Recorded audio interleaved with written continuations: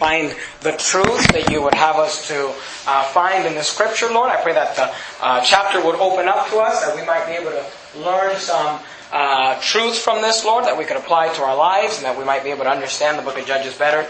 Lord, I pray that you'd meet with us tonight, and that your Holy Spirit would teach us the Bible. That's why we're here, to learn the Word of God. In your precious name I pray. Amen. All right, well, we're there in Judges chapter number 18.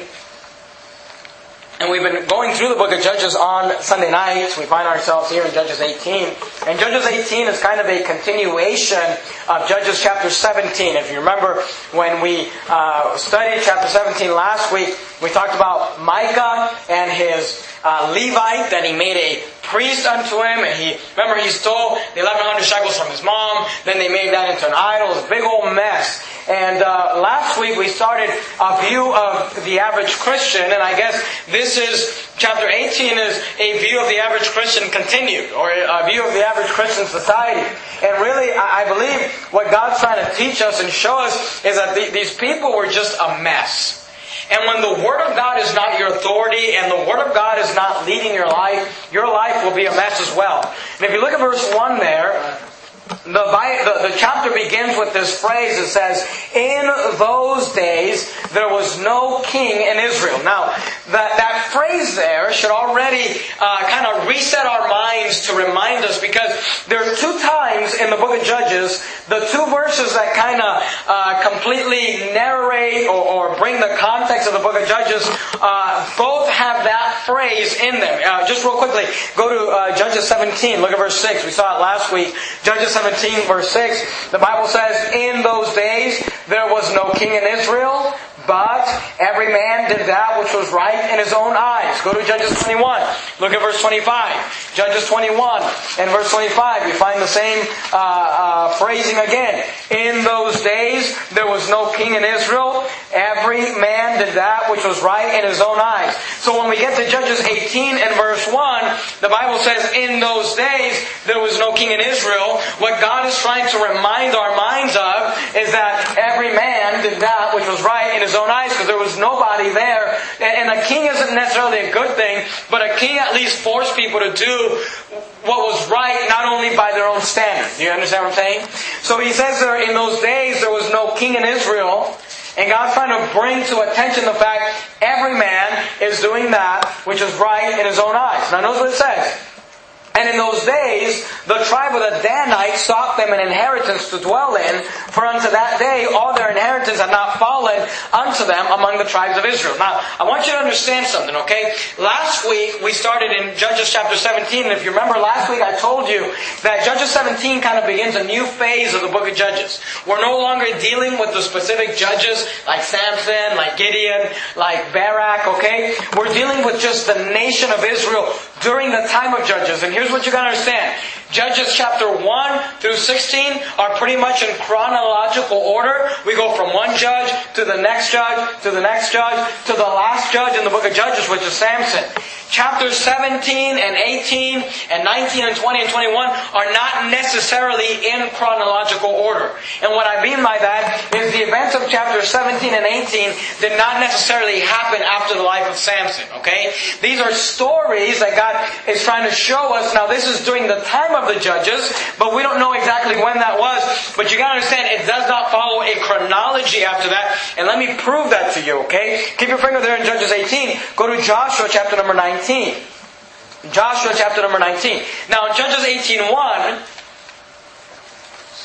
the Bible says that in those days there was no king in Israel, and in those days the tribe of the Danites sought them an inheritance to dwell in, for unto that day all their inheritance had not fallen unto them among the tribes of Israel. Now, chapter 18, we're going to deal, the entire chapter is going to be dealing with watching this tribe of these Danites find an inheritance, okay? Are you there in Joshua chapter 19? Look at verse 47. Joshua 19 verse 47.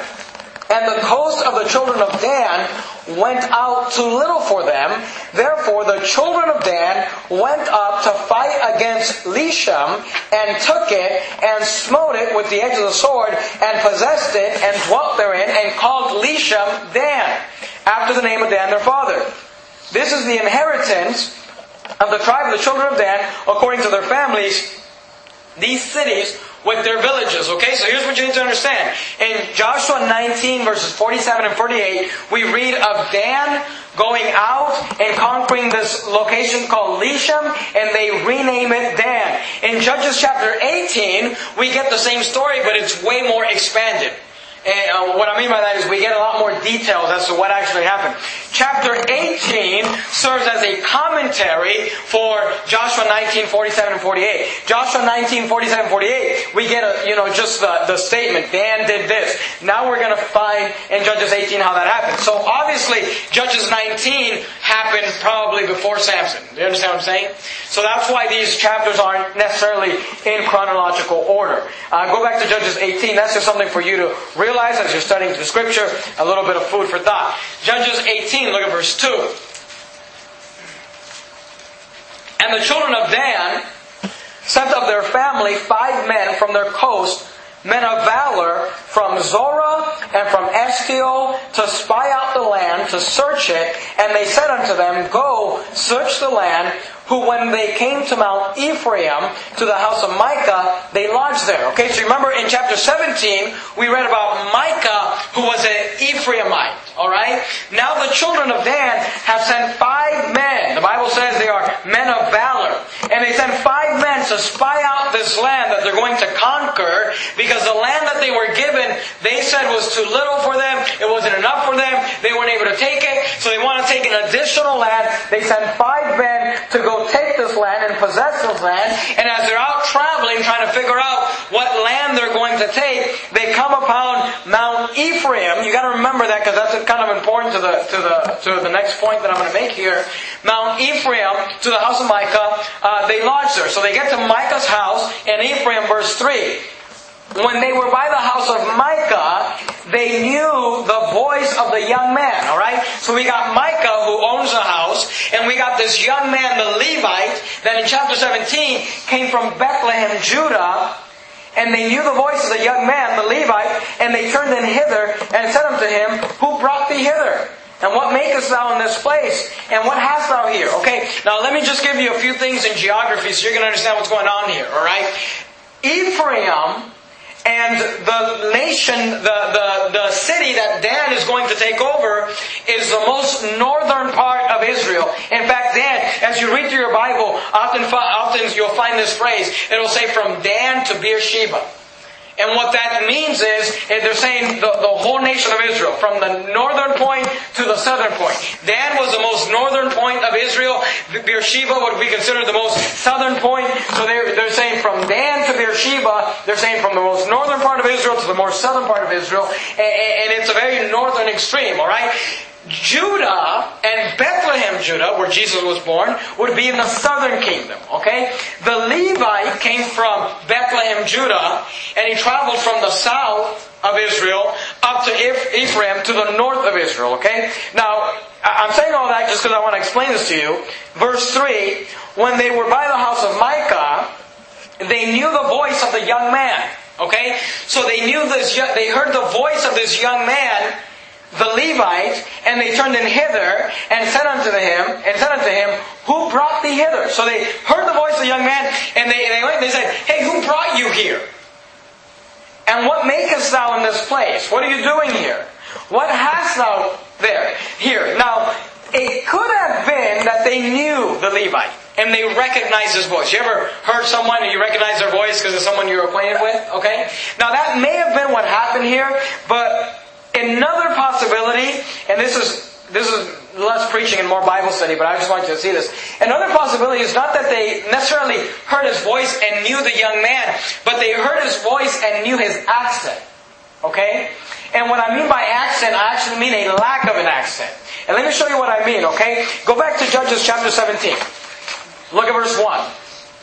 Judges 17, verse 1. The Bible says, And there was a man of Mount Ephraim, whose name was Micah. Okay, so Micah is from Mount Ephraim. Now skip down to verse 7. And there was a young man of Bethlehem, Judah. Okay, so the young man is from Bethlehem, Judah, of the family of Judah, who was a Levite, and he sojourned there. And the man departed out of the city from Bethlehem, Judah, to sojourn where he could find a place, and he came to Mount Ephraim, to the house of Micah. Alright? So Micah's in Mount Ephraim. The young man, the Levite, comes from Bethlehem, Judah, and he came to Mount Ephraim, to the house of Micah, as he journeyed. And Micah said to him, When comest thou? And he said unto him, I am a Levite of Bethlehem, Judah, and I go to sojourn where I may find a place. Alright? So we know one's from Bethlehem, Judah, one's from Ephraim. Go to Judges chapter 12. Look at verse 5. In Judges chapter 12, verse 5. We preached through Judges 12. We preached through Judges 12 a few weeks back. And maybe you'll remember the story. Judges 12 verse 5. Remember, they were having a civil war.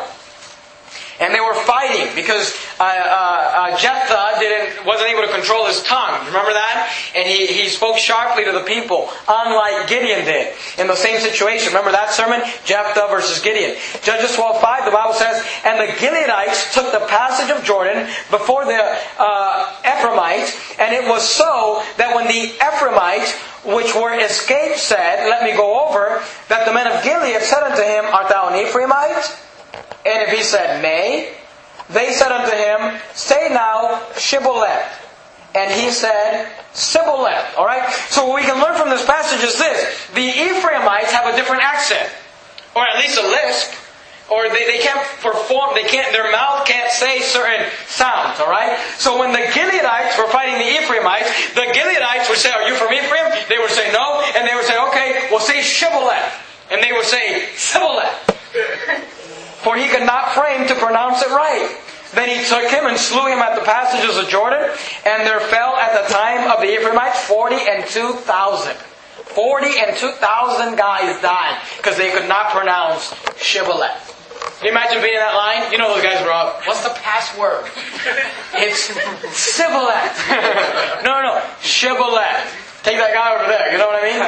But here's the point. They weren't able to say certain words, okay? It sounds from Scripture like these Ephraimites had some sort of an accent or a dialect. They weren't able to pronounce the word, okay? So we get back to Judges 18. You got a Levite from Judah living in Ephraim. He's saying Shibboleth. They're saying Sibboleth. Okay? And that's probably what the Bible is referring to when they heard his voice. They probably didn't recognize his actual voice as an acquaintance, but they recognized that he wasn't pronouncing words with a lisp. And they realized, this guy's not from Ephraim. So they walk up to him and they say, Hey, where are you from? What are you doing here? Does that make sense? Look at verse 4. And again, that has nothing to do with anything, just something that I thought was interesting in the chapter. Judges 18, look at verse 4. And he said unto them, Thus and thus. So they asked him, What are you doing here? Who brought you here? Why are you here?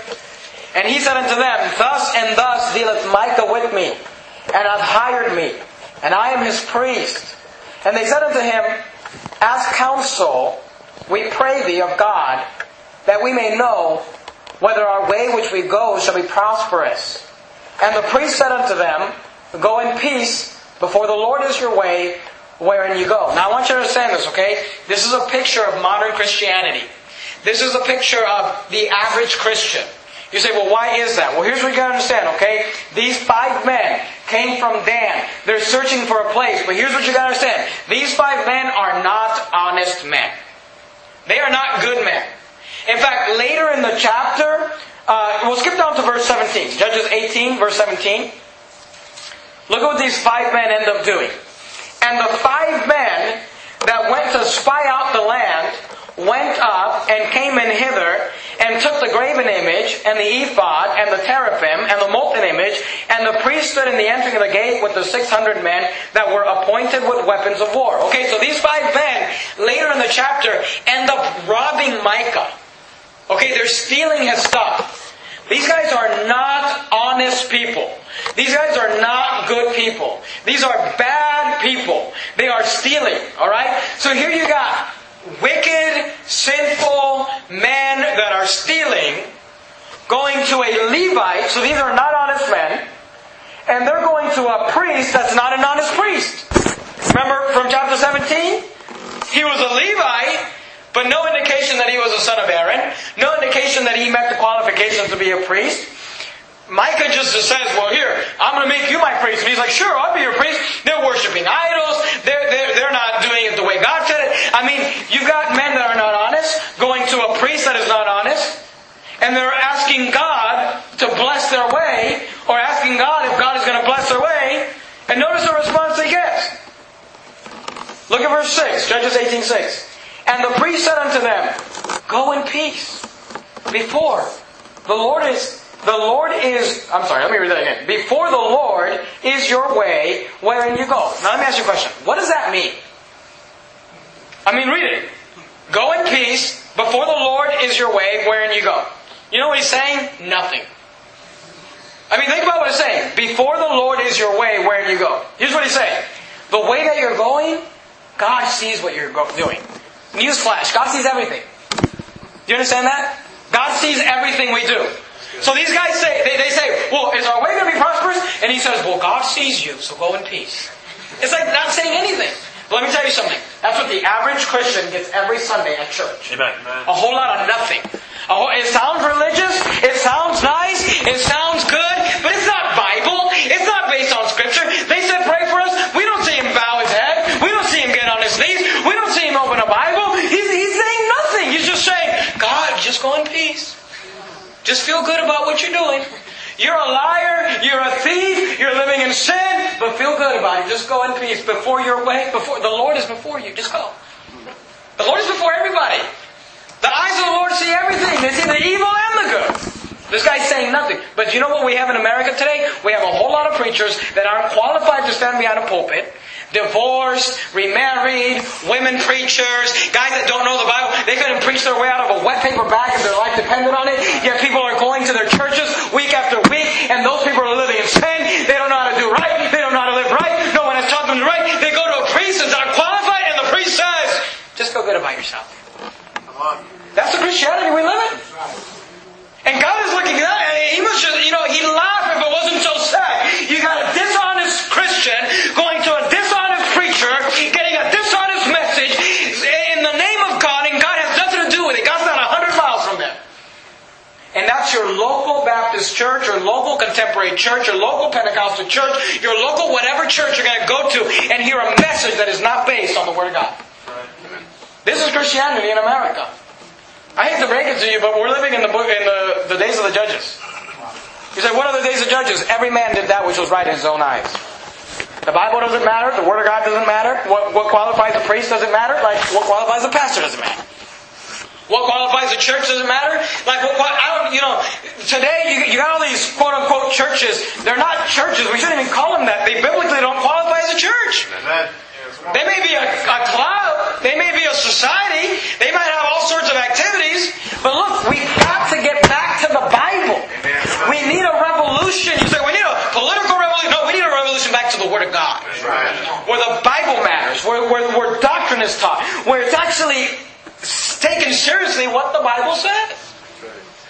That's why Verity Baptist Church is a very unique church.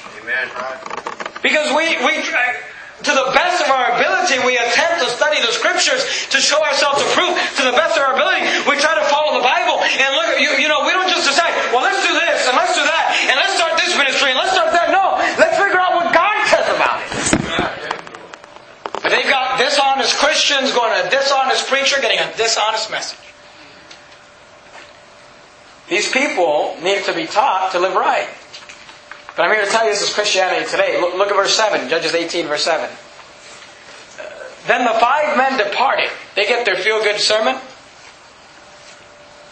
They check off I went to church on Sunday morning.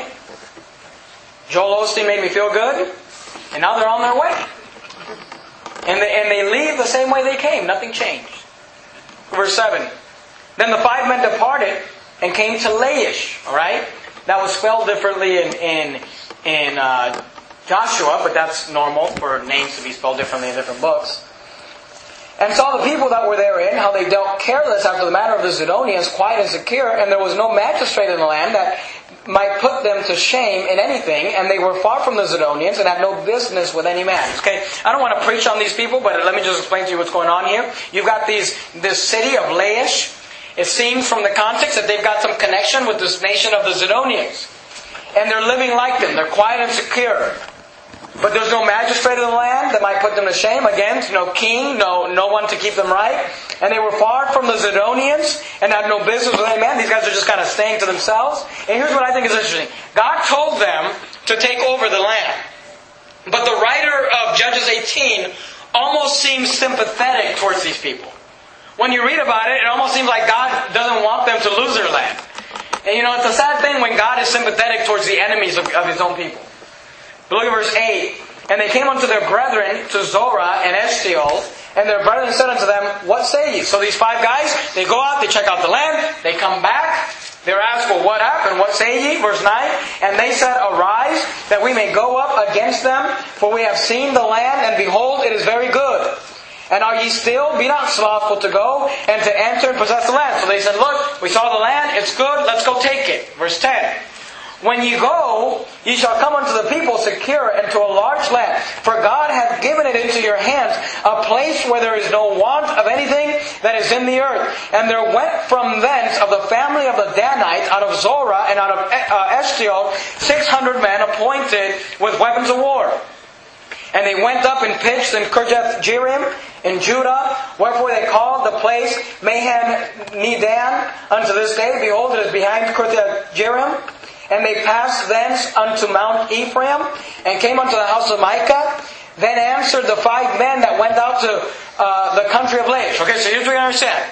5 guys leave their land to go figure out what land they want to conquer. On the way, they meet Micah. They go to Micah's house. They meet Micah's Levite. They heard his voice. They recognize that he wasn't from town. They start to talk to him. They go. They look at the land. They said it's good. They come back to their tribe. They said, Hey, let's go get it. Now they're leaving with 600 men of war.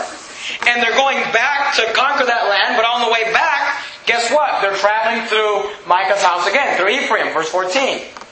Then answered the 5 men that went out to spy out the country of Laish, and said unto their brethren. Now notice what they said to their brethren. Do ye know that there is in these houses an ephod, and a teraphim, and a graven image, and a molten image? Now therefore, consider what ye have to do. I thought that was interesting. You don't have to do anything. But notice what they're going to do. Verse 15.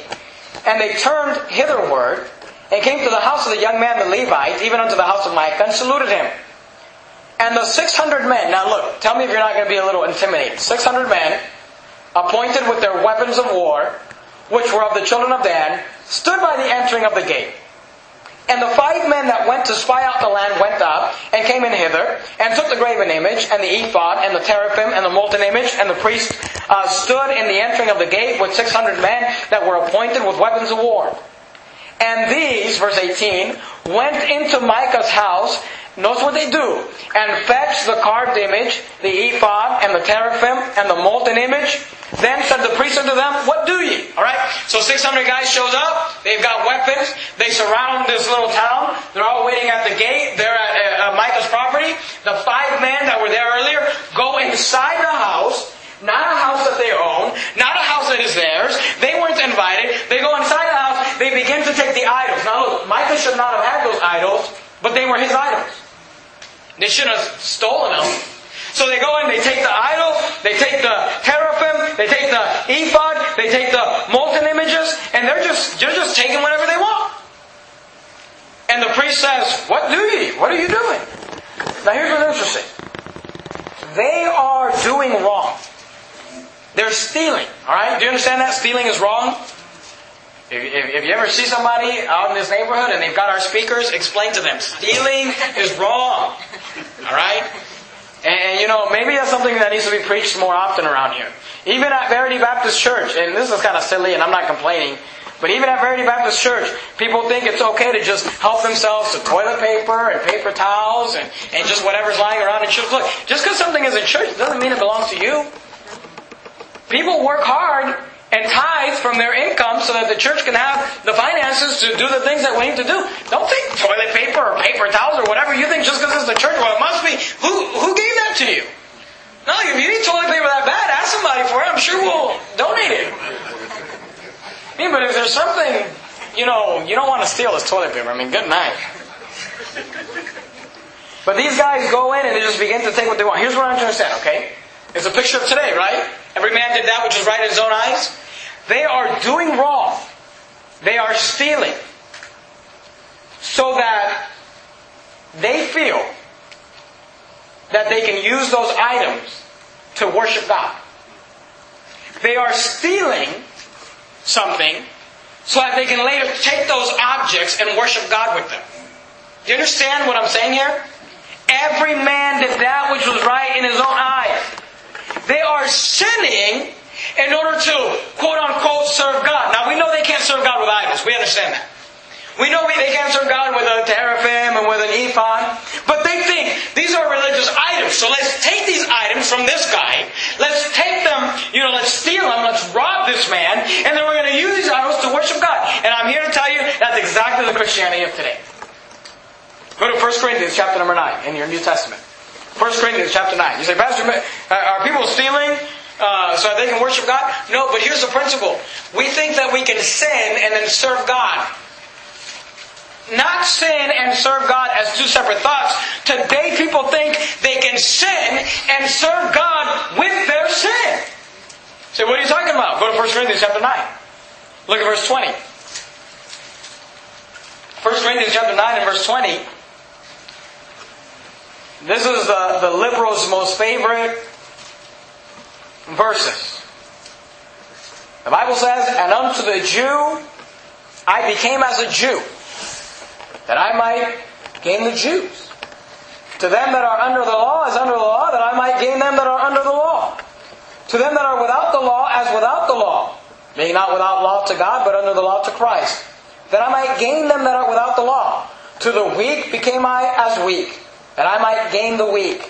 I am made all things to all men, that I might by all means save some." That is a philosophy, and let me say this. Those verses taken out of context is a philosophy of the contemporary Christian movement today.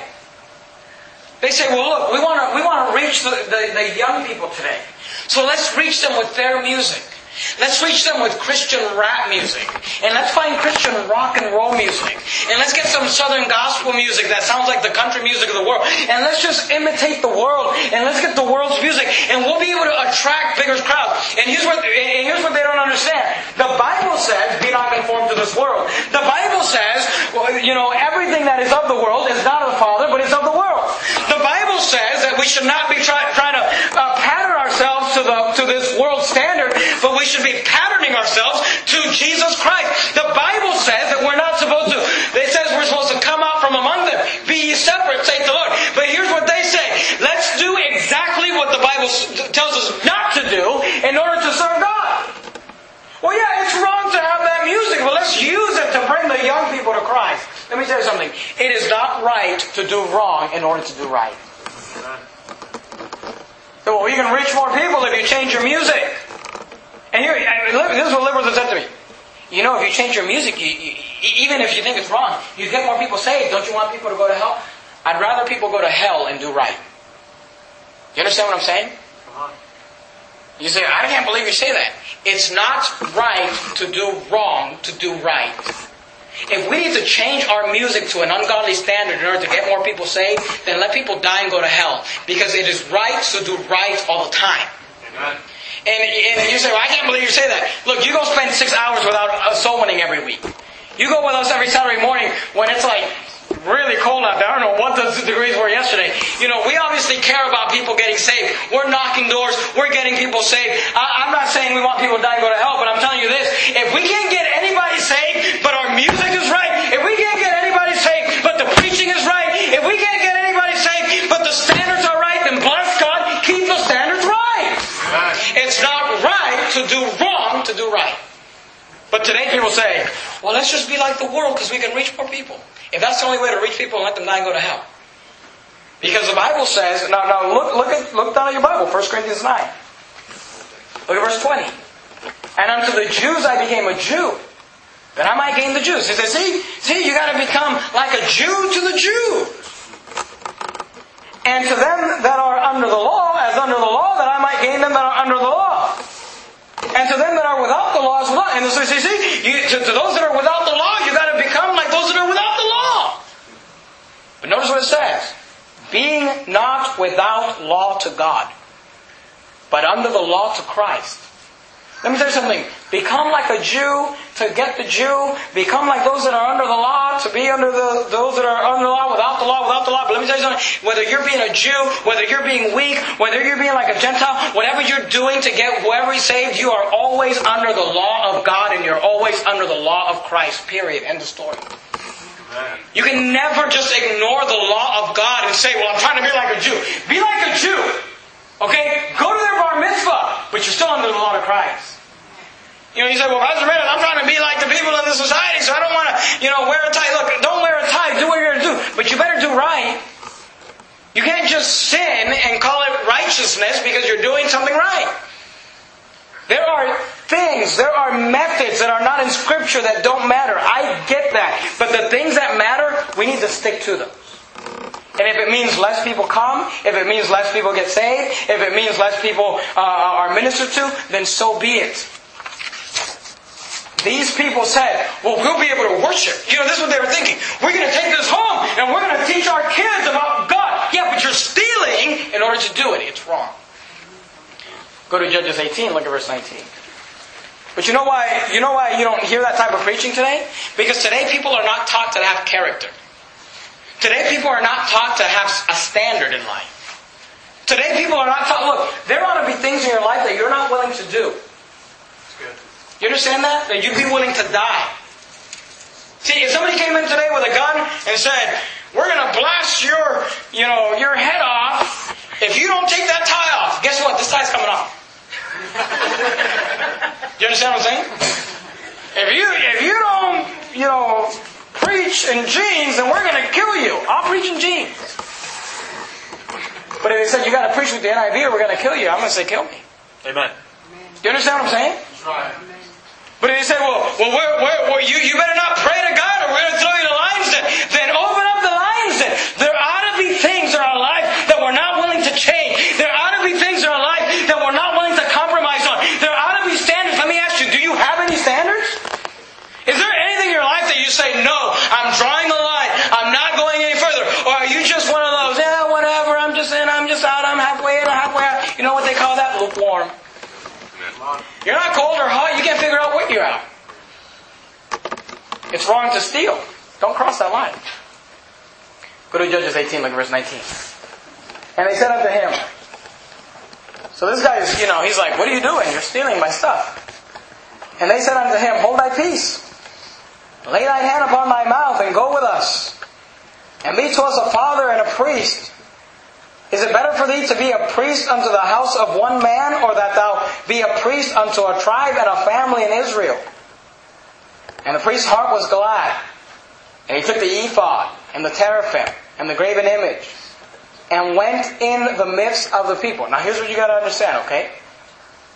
They say, the Levite, he's like, what are you doing? You're stealing our stuff. And they said, hey, be quiet.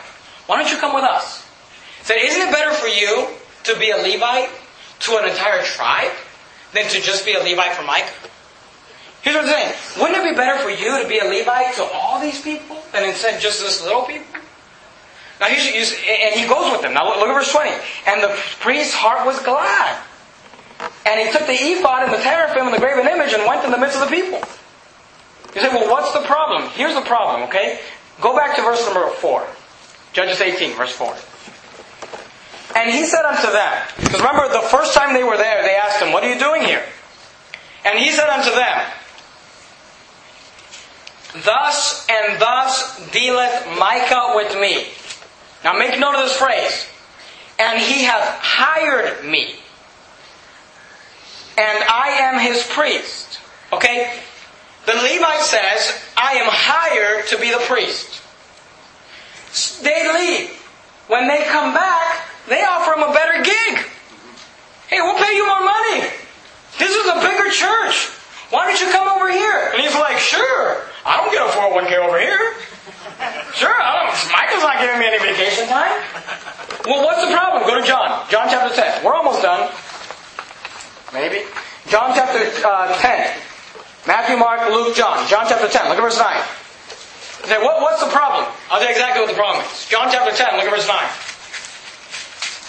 Matthew, Mark, Luke, John. What's wrong with this Levite? Why does he have no loyalty? John chapter 10, verse 9. Jesus Christ said, I am the door. By me, if any man enter in, he shall be saved, and shall go in and out and find pasture. Amen. The thief cometh not but for to steal and to kill and to destroy. I am come that they might have life, and that they might have it more abundantly. I am the good shepherd. The good shepherd giveth his life for the sheep. Now notice this. The word shepherd is the same word as a pastor. Okay? Now this is Jesus speaking. Now obviously we know He's a good shepherd. The Lord is my shepherd, I shall not want. But notice what He says. Look at the contrast. I am the good shepherd. The good shepherd giveth his life for the sheep. So He says, look, I'm the good shepherd, and I'm going to give my life for the sheep. If the bear comes, if the lion comes, if the wolf comes, I'm going to give my life to defend these sheep, because I'm the good shepherd. Remember David? David wrestled down the bear. David wrestled down the lion. Why? Because David was a good shepherd. Look at verse 12 though. But he that is an hireling, you see that? But he that is an hireling, and not the shepherd, whose own the sheep are not, seeth the wolf coming, and leaveth the sheep, and fleeth. And the wolf catcheth them, and scattereth the sheep. And the hireling fleeth, because he is an hireling, and careth not for the sheep. Now go back to Judges 18. Look at verse 4. Judges 18, verse 4. And he said unto them, Thus and thus deals Micah with me, and he hath hired me, and I am his priest. Do you know what the problem with Micah's priest was? Is that his priest was not a shepherd, his priest was a hireling. You say, what's the difference between a shepherd and a hireling? A shepherd is invested in the sheep. A shepherd cares for the sheep. A shepherd loves the sheep. A shepherd defends the sheep. A hireling is trying to get paid. And he'll watch the sheep as long as there's no problems, but as soon as a wolf shows up, I'm out of here. Because a hireling flees because he's a hireling. He cares not for the sheep. See, many churches today are pastored not by shepherds, but by hirelings. Oh, they'll pastor you and they'll give you the feel-good message till a better church comes along. Do you know how many churches I've heard of in the independent fundamental Baptist movement? Where a guy will start a church like this one, and he'll get it going, he'll get it growing, and then he gets offered a job at a better church, at a church that runs twice as much, or he'll get offered a position at a Bible college, like that's some sort of, step up from the pastorate. You get to teach English at a Bible college. And they'll leave the ministry, and they'll leave their churches, and they won't find them a good leader to replace them. They'll just leave them, and many churches die. And why do they do it? Because they're a hireling, not a shepherd. A shepherd cares for the sheep. And the good shepherd, Jesus Christ, will never leave the sheep. But sometimes people come to very Baptist. You say, well, Pastor Menace, how do we know that you're a shepherd and not a hireling? I know that's what some of you are thinking right now. How about this? Church never paid me for like the first 2 years that I started this church. How can you be a hireling when not getting hired? How about this? To this day, the church doesn't pay me a full-time salary. How about this? You say, Pastor Man, I come to Mary Baptist Church, and sometimes you say things and I don't like it. You say things that are mean, and they hurt my feelings. Whenever I say something and it hurts you, you ought to just praise the Lord. You ought to just say this. I may not like it, I may not like him, but at least he's not a hireling. Because a hireling is worried about getting paid. Some people come to this church and they'll say, I go to this church and it's kind of watered down, but I think the pastor's a good guy. I don't think he's ever been taught how to preach. He doesn't preach like you guys preach. He just kind of preaches positive sermons. I think to myself, are you an idiot? You think that guy really hasn't figured out that the Bible says, that fornication is wrong, drunkenness is wrong, stealing is wrong? That guy doesn't say anything negative because he wants your money. That guy's more worried about the offering than he is about you. He's more worried about the offering than helping you spiritually. The guy's not a shepherd, he's a hireling. And as soon as a better deal comes along, he'll go away. The Levite that Micah had was not a shepherd, he was a hireling. He was a hireling. As soon as they offered him better benefits, I'm out of here. Here, let me help you carry out that idol as we steal it from Micah. Literally, that's what he's doing. Go to Judges 18, look at verse 21. So they turned and departed, and put the little one, and the cattle, and the carriage before them. And when they were a good way from the house of Micah, the men that were in the houses near to Micah's houses were gathered together and overtook the children of Dan. Let me say this, because I want to make sure you understand why I said this. He said, Pastor Jimenez is not a hireling because he doesn't get paid. Here's the point I'm trying to make. I would do this whether you paid me or not. Amen. That's a shepherd. You say, well, you don't do everything right. I may not do everything right. Look, you could find a better speaker as a pastor. I'll tell you that right now. You could find a smarter pastor. You could find a taller pastor. I'm sure that'd be easier. You could find a better looking pastor. But you're not going to find a man that loves you more than this guy. Amen. You're not going to find a guy that's going to care more about you than this guy. Amen. And I'm not saying that to raise myself up. I'm just trying to tell you that when you find a good pastor, you got to stick with him. Amen. You got to be loyal and you got to do right. Look at verse 22. And when they were gone away from the house of Micah, the men that were in the houses near Micah's house were gathered together and overtook the children of Dan. And they cried unto the children of Dan, and they turned their faces and said unto Micah, What aileth thee that thou comest with such a company? And he said, now this is Micah. Micah realizes that they've taken his stuff, they've taken his priest. Now notice Micah shows up to these guys, verse 24, and he said, Ye have taken away my gods which I made, and the priest, and ye are gone away. Now notice this phrase, And what have I more? And what is this that ye say unto me, What aileth thee? Micah says to these guys, he said, I came home, my idol was gone, my ephod was gone, my teraphim was gone, my molten image was gone, my priest was gone, and he said, what have I more? He said, what more can you take from me? You've taken everything. And let me tell you something. That is a sad statement on that man's life. If you went home tonight and your house was burned to the ground, and you said, I have nothing else left in this world, you live a sad life. Because life is more than things. Life is relationships. Life is investments. I'm not talking about your financial investments, I'm talking about your personal investments. This guy says, now here's the thing, we know from chapter 17 that he had sons. His sons were probably with him because the Danites later, they said, look, if you don't close your mouth, we're going to kill you and your household. His family was probably standing right there. His kids were probably standing right there next to Daddy as he's saying, I have nothing else. Why? Because you took my idols. But you know, that's how you and I live. We let our financial setbacks put us in a spin. People, I remember hearing stories and reading stories when the market went down, and when the people lost millions of dollars, people were committing suicide. Why? Because they lost money? Because their bank accounts went? I mean, that's a sad statement on life, but that's the America we live in. Right. People's lives are in things, in toys, in money. That's a sad life. You got to invest your life in people. You got to give your life to do that which is well-pleasing to God, that will matter for eternity's sake, even if you don't get paid. Look at verse 25. And the children of Dan said unto him, Let not thy voice be heard among us, lest angry fellows run upon thee, and thou lose thy life with the lives of thy household. And the children of Dan went their way. And when Micah saw that they were too strong for him, he returned and went back unto his house. Now notice verse 27. And they took the things which Micah had made, and the priest which he had, and came unto Laish, unto a people that were quiet and secure, and they smote them with the edge of the sword, and burnt the city with fire. Now I want you to make note of this phrase. They took the things which Micah had made. Go back to verse 24 real quickly. Look at this phrase. And he said, this is what Micah said, Ye have taken away my gods, look what he says, which I made. Let me tell you something. I don't want to serve a God that I made. I want to serve the God that made me.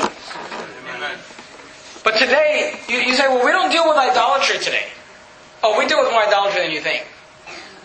The book of Ezekiel says that you can have idols in your heart. And let me just explain. You say, well, do we really serve idolatry? Let me explain to you how you know if you're serving idolatry. Anytime you give something that was made with man's hands priority over God, you are worshiping an idol. Because that's what an idol was. Something that a man made with his hands, and they're worshiping as if it's God. And you say, well, I don't worship an idol. But people worship their RVs. I'm not going to go to church. I'm going to go camping. I'm going to have church in the wilderness. Are you like the children of Israel? Because that's when they were backslidden. Well, you put your job before God, you're worshiping an idol. Because you're worshiping things that men do. People say, oh, we can't come to church because we're having family time. Like, have family time on Monday, or Tuesday, or Wednesday, or Thursday, or Friday, or Sunday after church, but you ought to be in church. When we worship the things that we make with our own hands, we're worshiping idols. Look at verse 28. And there was no deliverer because it was far from Zidon, and they had no business with any man, and it was in the valley that lieth in Beth Rehob, and they built a city, and dwelt therein, and they called the name of the city Dan, after the name of Dan their father, who was born unto Israel, howbeit the name of the city was Laish at the first. And the children of Dan set up a graven image, and Jonathan the son of Gershom, the son of Manasseh, and his sons were priests of the tribe of Dan until the day of the captivity of the land, and they set them up Micah's graven image, which he made all the time that the house of God was in Shiloh. Now let me just make this point. We're done. Okay, we're going to look at 2 verses. We'll be done. Go to Galatians chapter 5. We'll look at 1 verse. We'll be done. Galatians chapter 5. Let me just make this point. Okay.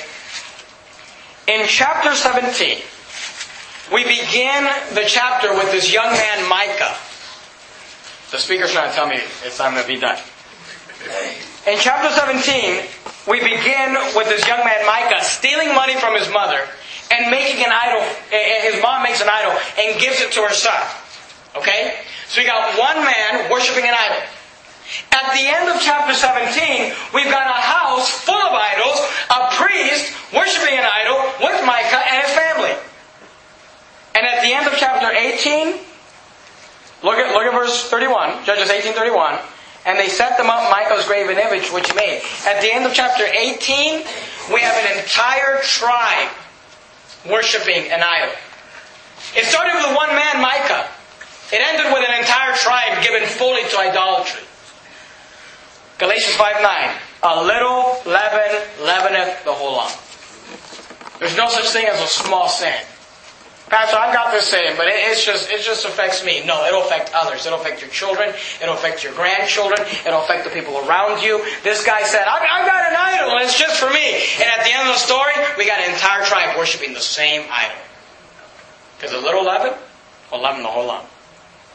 You better take care of those little foxes. You better take care of those little sins. I'm reminded in James, it talks about the tongue, but it says how great a matter a little fire kindleth. Little sins turn into big sins. A sin of one man will encompass an entire nation if it's not put into check. And let's go ahead and bow our heads and have a word of prayer. Heavenly Father, Lord, we love you. Thank you for our church. Thank you for the book of Judges, Lord.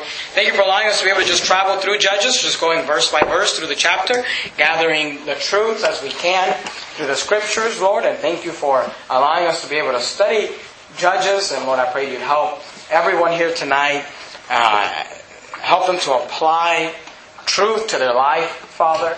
But I pray that everyone here would develop some sort of a standard that just that there be things in their lives that they're not going to change. They're not going to cross that line. They're not going to go there. They'd rather die than change. There are things that don't matter. I understand that, but there are things that matter very much. Lord, help us not to be like Micah, just concerned with our own personal finances and convenience, but help us to just be like Daniel's, be like Joseph's, Lord. Like the Lord Jesus Christ. Father, we love you. In your precious name I pray. Amen.